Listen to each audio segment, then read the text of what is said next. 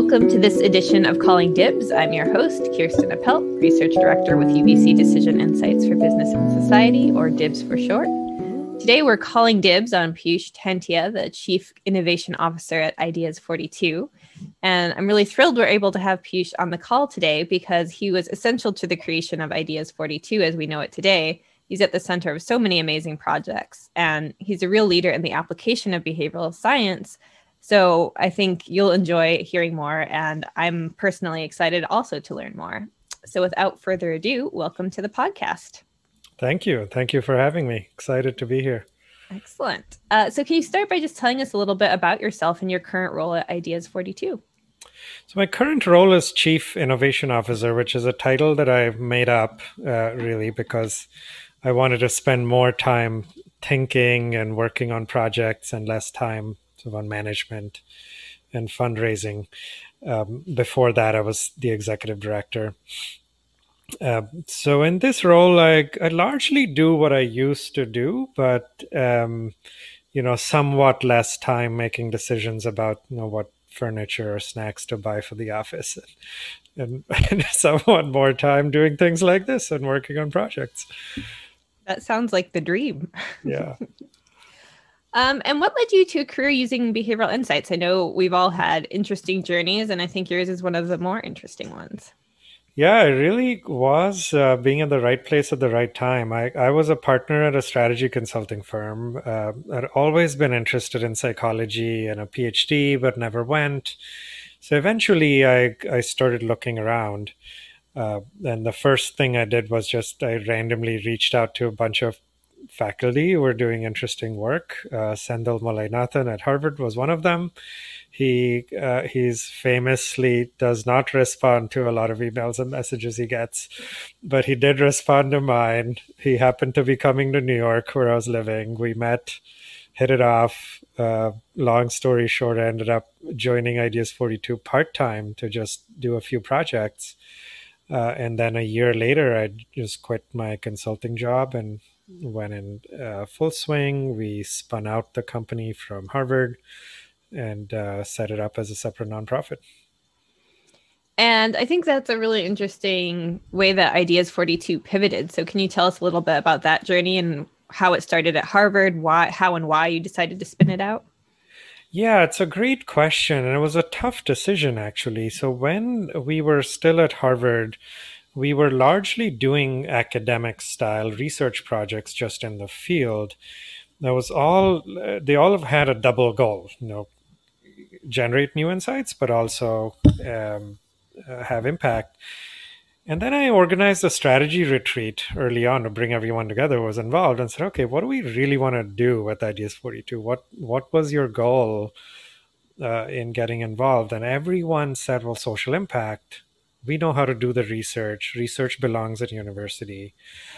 So that was step one, is to realize that social impact was first and academic publication was the icing on the cake rather than the other way around. And then we tried doing that type of work while being in the university, but the university was set up for academic research. They wanted a principal investigator on every project. They didn't understand why we wanted to sign an MOU with some big bank to work on collections. It was all very confusing. So we then decided to spin out, and with encouragement from a couple of major funders to do so also. Yeah, that definitely resonates with me, still being inside the university setting and some of those same challenges. Well, in the past, I guess it's been well over a decade now, Ideas 42 has really developed this amazing portfolio of projects across the globe. So we were wondering if we could hear about one or two of your favorites. Sure, yeah. Well, I picked two that are on their way to scaling, which is exciting, right? Because so many of the behavioral interventions we do end up being a nice, cute experiment that then not much happens. So one portfolio work is around cash transfers. So these are a very, very common policy solution across many, many developing countries around the world. I mean, billions of people receive cash transfers from their governments. And they're largely unconditional these days.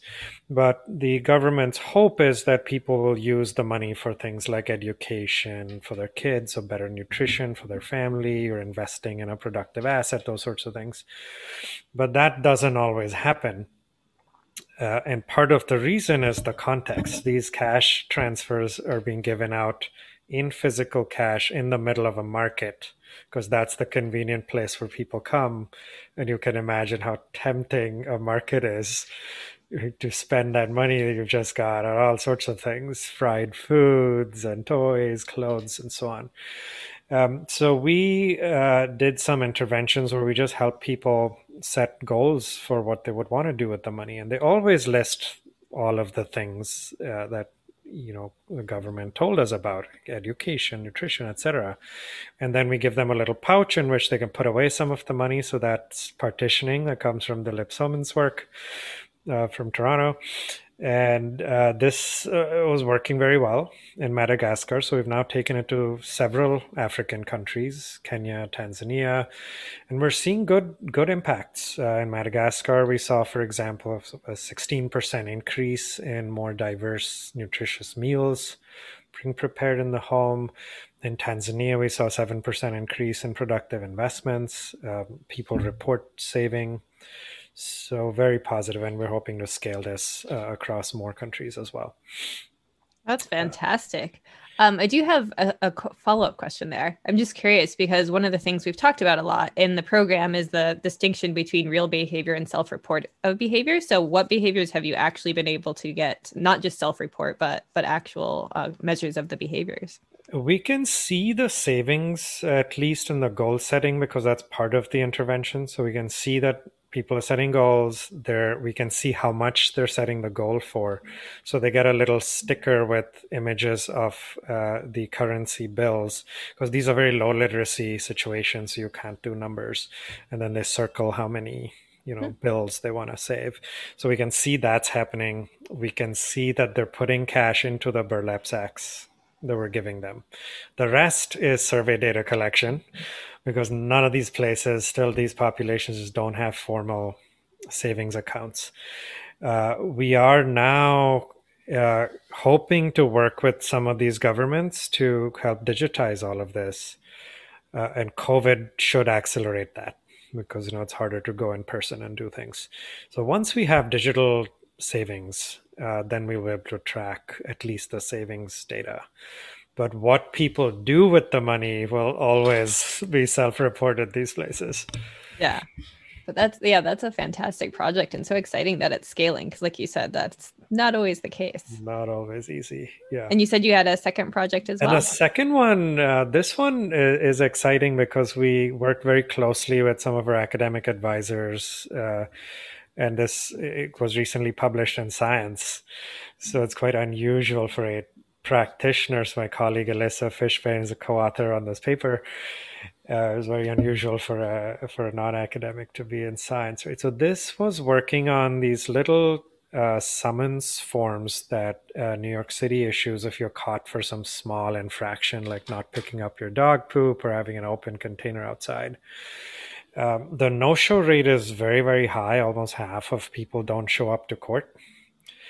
And the problem is this thing looks like a parking ticket. So people ignore it. If you then try to read it carefully, it's also very confusing. It's not clear it's a court summons. Where you need to go is sometimes handwritten and hard to read.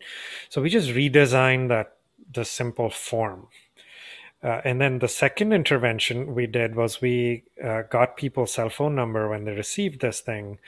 And then we sent people helpful texts to plan ahead for this court date, because this court date is 3 months out. So people need a reminder. They need a reminder to wake up earlier, get a day off work. So we sent messages around all of this. So just from the form redesign, we see about 13% reduction in the no-show rate. And then if you add on the text messages, it's another about 20%.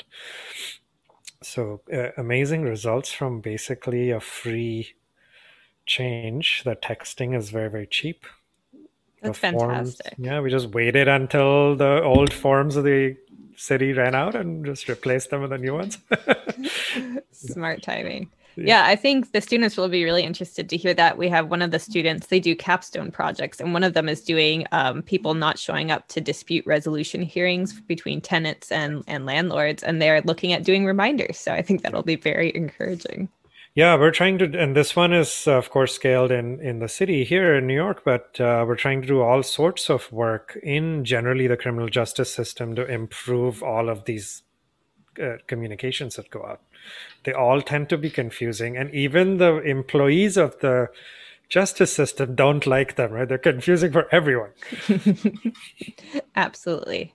Yeah, it's always interesting when you look at a form and you kind of try to explore how it was created. It was just someone made it back in the day, and there's been maybe no review of it for 20 years more.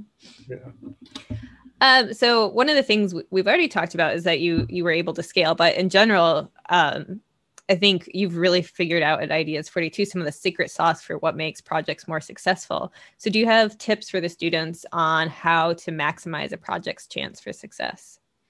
Yeah, this is something that took us some learning the hard way. The key here we find is we're always working with partners, government agency, NGO, whatever. We will try to align with their strategic priorities. So we will not do a project if it's something that we want to do, but it's a side priority for them, because those tend to get canceled eventually. And that's what would happen to us in the early days. People would just move on. The second thing that we spend a lot of time on is we spend much more time on designing exactly how to deliver a behavioral intervention as opposed to what the behavioral intervention is. That is often reasonably quick to sort out. But then, okay, if you want to send a social norms intervention, well, do you send it in a letter or do you send it by text? What peer group do you use? Where does that data come from exactly? Who's collecting it? How many times do you send it? What time of day, et cetera, et cetera? All of these details, they matter a lot because you have to get people's attention at the right time. You have to deliver the intervention in a way that they will act quickly. You need to then fit it into all of the operational constraints of the partner that you're working with and the legal constraints. So all of that, getting it right matters a lot. And if you think about it, many of these nudge projects that we all do are actually fixing those issues in something someone else implemented years ago. Yeah, absolutely. So I'm curious, you said that you spend a lot of time on figuring out what's the right way to deliver it and what information to use. Does that come from qualitative user research? Does it come from stakeholder engagement? How do you make those kinds of decisions? Both of those. So we work closely with our partners to figure out what will work for them. And once the test is successful, is this something they'll be able to just roll out? We user test, especially if it's a complex design, if it's not just a simple communication. Then we will user test with a small percentage of the population so that we can check, is everything clear? Is there anything clunky in it, and so on. If there are frontline staff involved who need to change something that they're doing, then that's a whole nother behavioral design project that we'll do. So like, how do we change their behavior? Yeah, all of those. And we were just talking a little bit because the students have just presented their proposals and they're going to be shifting into their own qualitative research in January, February. And so I'm curious, when you do the user testing, do you tend to use surveys or interviews or focus groups or a combination of methods? We generally use individual interviews. We find that focus groups, unless we want the dynamic of the focus group for a particular reason, it may seem like you're looking at more data, but actually one or two people end up doing most of the talking. And we know from all the behavioral science we study that has a lot of influence, right, on everyone. So we will do individual interviews. We do prepare the guides carefully, though, based on hypothesizing what might be going on behaviorally, and specifically what in the context is affecting behavior potentially, because then we'll ask questions about those contextual features. So we're asking people a lot more how questions than why questions. We don't ask so much, well, why did you do that? Because people usually don't know, actually. Right? We'll ask them, oh, what information did you use? Who did you get advice from? How did you try doing this thing? What happened? What got in the way? Those sorts of things. Yeah, I think that's going to be something the students are going to learn a lot by doing, because I think that's, for me at least, the sort of interview design creation is a lot of learning by doing rather than just learning by reading about it. Well, and then backing up a bit in the bigger picture and just looking at your role, because you have a background in strategy consulting, and now you're in the business of applied behavioral science consulting. And we've talked about how BI projects involve a team. Like there's usually your group and then the client group and then the population of interest. And I think you've already talked about this a bit, but can you elaborate a bit on how you work with those different groups and the challenges and rewards of working with these groups with different perspectives, goals, and needs? Yeah, usually we will align with everyone up front, and then that makes the rest of the process easier. Our funding largely comes from philanthropy, from foundations. So the first group we need to align with is them and their strategy. And then we go out and recruit partners whom we work with to do the work. So ideally, we find partners who have strategies that align with what the funders want to happen and the impact that we all want to have, right? And that then becomes the joint goal.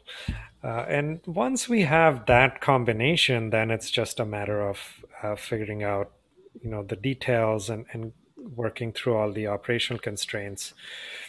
But it does really, really help to have more flexible funding where we haven't committed to some particular intervention in some particular context, because that may not be the right design once you get in on the ground. So the funders who understand how all of this innovation and change works will give us the flexibility to go and work with partners as long as the impact outcome is what everyone's aligned on. Then how that happens can be more flexible. So yeah, we have a team in place that is talking to everyone involved. And one of the things that we've noticed in some of the work that we've done either through UBC or through the BC government is that sometimes you almost shoot yourself in the foot when you get to the actually getting into the experiment phase, because you pitch this BI solution and you provide evidence for why you think the BI solution is worth testing. But then that's so compelling that they're like, well, obviously that's better than our old form. Why would we test? Yeah. That's going to take too many resources. So have you navigated that? And if so, do you have tips for navigating that? Yeah, that does happen a lot. We will usually tell people, like, look, yes, there's evidence, but it's from a lab somewhere or from a totally different type of organization or country. And this thing might backfire. So you really want to know, if it works or not. And similarly, just like we don't know if your current solution really works or not, we don't know if this one works or not. And that's the expectation we set up front. This is innovation work. That means we're going to test and iterate. Now, we are also trying to move away from being completely hung up on experiments. Because early on, coming out of academia, I think the success metric was how many experiments did you run? Right. And that actually does not correlate to impact or solving a problem at the end of the day. So there are situations where we know upfront, okay, a proper randomized control trial is going to be impossible. We can maybe do something quasi-experimental, or we can do nothing. And we just have to try to do our best to redesign. So up front, we kind of know where this testing possible. If there is, we set those expectations with the partner. But we're also open to making changes that we're pretty sure will be an improvement, even if we can't test. Yeah, that sounds very similar to what we've done as well. So those are, I think, some of the challenging parts. I'd love to hear about what your favorite parts of working in this field are. I mean, I love those aha moments. right? And especially when I can make that aha moment happen for someone else, a partner, executive, somebody who's been struggling with a problem, and then we find that behavioral insight that leads us to a totally different, possibly unintuitive perspective. That I find the most exciting. So it keeps me going and it keeps me chasing more problems and more projects, to find those neat little insights. Those are really, really great. Yeah, I always enjoy that well, which obviously explains why we both do what we do pretty well. And then also thinking about you've been in the at the forefront of applied behavioral science for a while, and I'm curious how in you're based in the Northeast of the US, which is, I think one of the areas where BI is really at the lead edge. So I'm curious what you've seen and what changes you've seen over the last years in the field.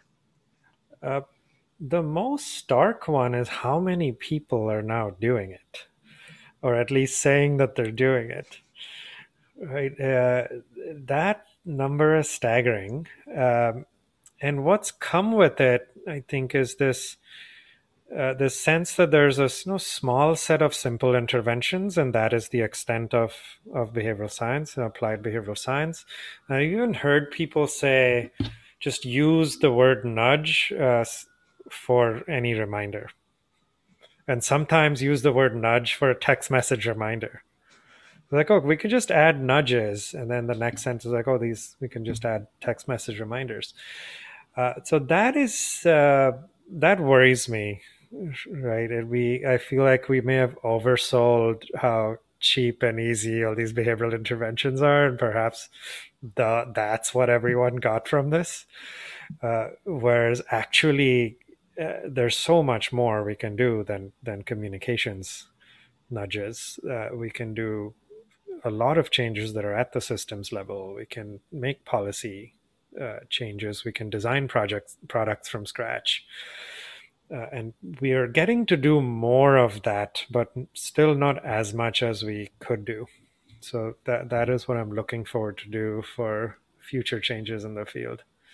Yeah, I totally agree. I think there's an interesting thing about nudges and behavioral science, which is that it makes intuitive sense when you explain it to people. So people hear it and they're like, "Oh, that's so obvious." And then then often they just feel like, "Oh, well, then I can do it too," without realizing that there is all this training required and you do have to have understanding of the potential for backfire and the reasons why experimentation works. And so that's why we're really excited. And I know you do a lot of education at Ideas 42, but we're really excited to be developing these rigorous training programs so we can have more of us who are on the side of having that rigorous training out there. So you said one of the things you're looking forward to seeing as we move forward as a field is doing more changes on the policy and the program and product creation side. Are there other things you think are coming or that you're excited about? I continue to be excited about exploring the intersection of what we do in applied behavioral science with design and systems design work, because I think that is what we'll need to figure out if we want to apply this at an earlier stage, not just to go fix last mile problems.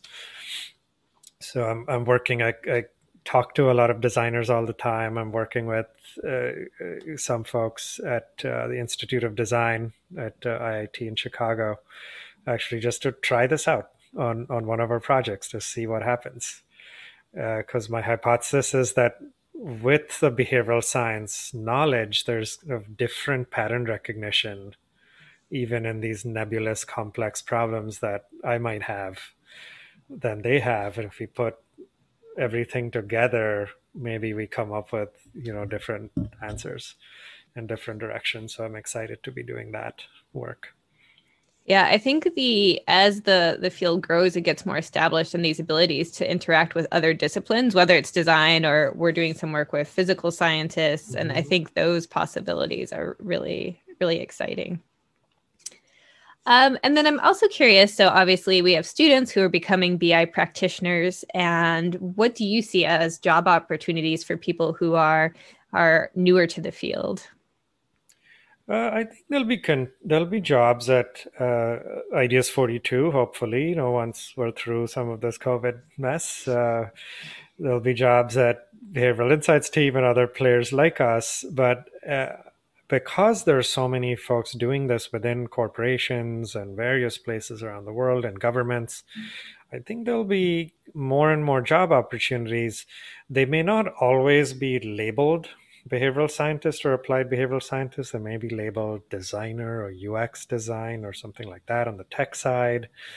It might be, policy advisor or evaluation type jobs on the government side, but many of those folks are doing this type of work. So probably the best advice I can give students is that don't just search for behavioral science and then be deterred if you don't find that term exactly. Look for anything related to design, innovation, policy design, those types of jobs. And there's opportunity to apply behavioral science there. Absolutely. I think it is kind of funny because obviously we're trying to make decisions easy and attractive, social, timely, et cetera. But then some of the things we do as a field, we have different ways we refer to ourselves. The job titles often don't have any of the keywords in them. So we need to turn that Right, exactly. that lens inward sometimes. Yeah. Well, I think that's about the time we have. So do you have any final messages or advice for our BI practitioners in training? No, I think just what I talked about, be broad and go apply this, wherever you land, because I think one thing I've learned doing this all these years is it's always surprising all the places you realize that you could apply behavioral science. Some years back, a foundation came to us and said, "Oh, do you want to work on cybersecurity?" And we scratched our heads and like, "What's behavioral there?" But we started exploring, and it turned out that 70% of breaches or something like that were human mistakes. So yeah, behavioral science is everywhere, and go out there and evangelize it, plug it in. Absolutely. I think that's a great concluding message. Well, thank you so much for joining us today. I've enjoyed hearing more about your journey. I've heard bits and pieces before, but nice to see how it all came together. So I hope our listeners learned as much as I did. So thank you for joining us. Good. And thank you again for inviting me. And thanks to our listeners for joining us for another episode of Calling Dibs.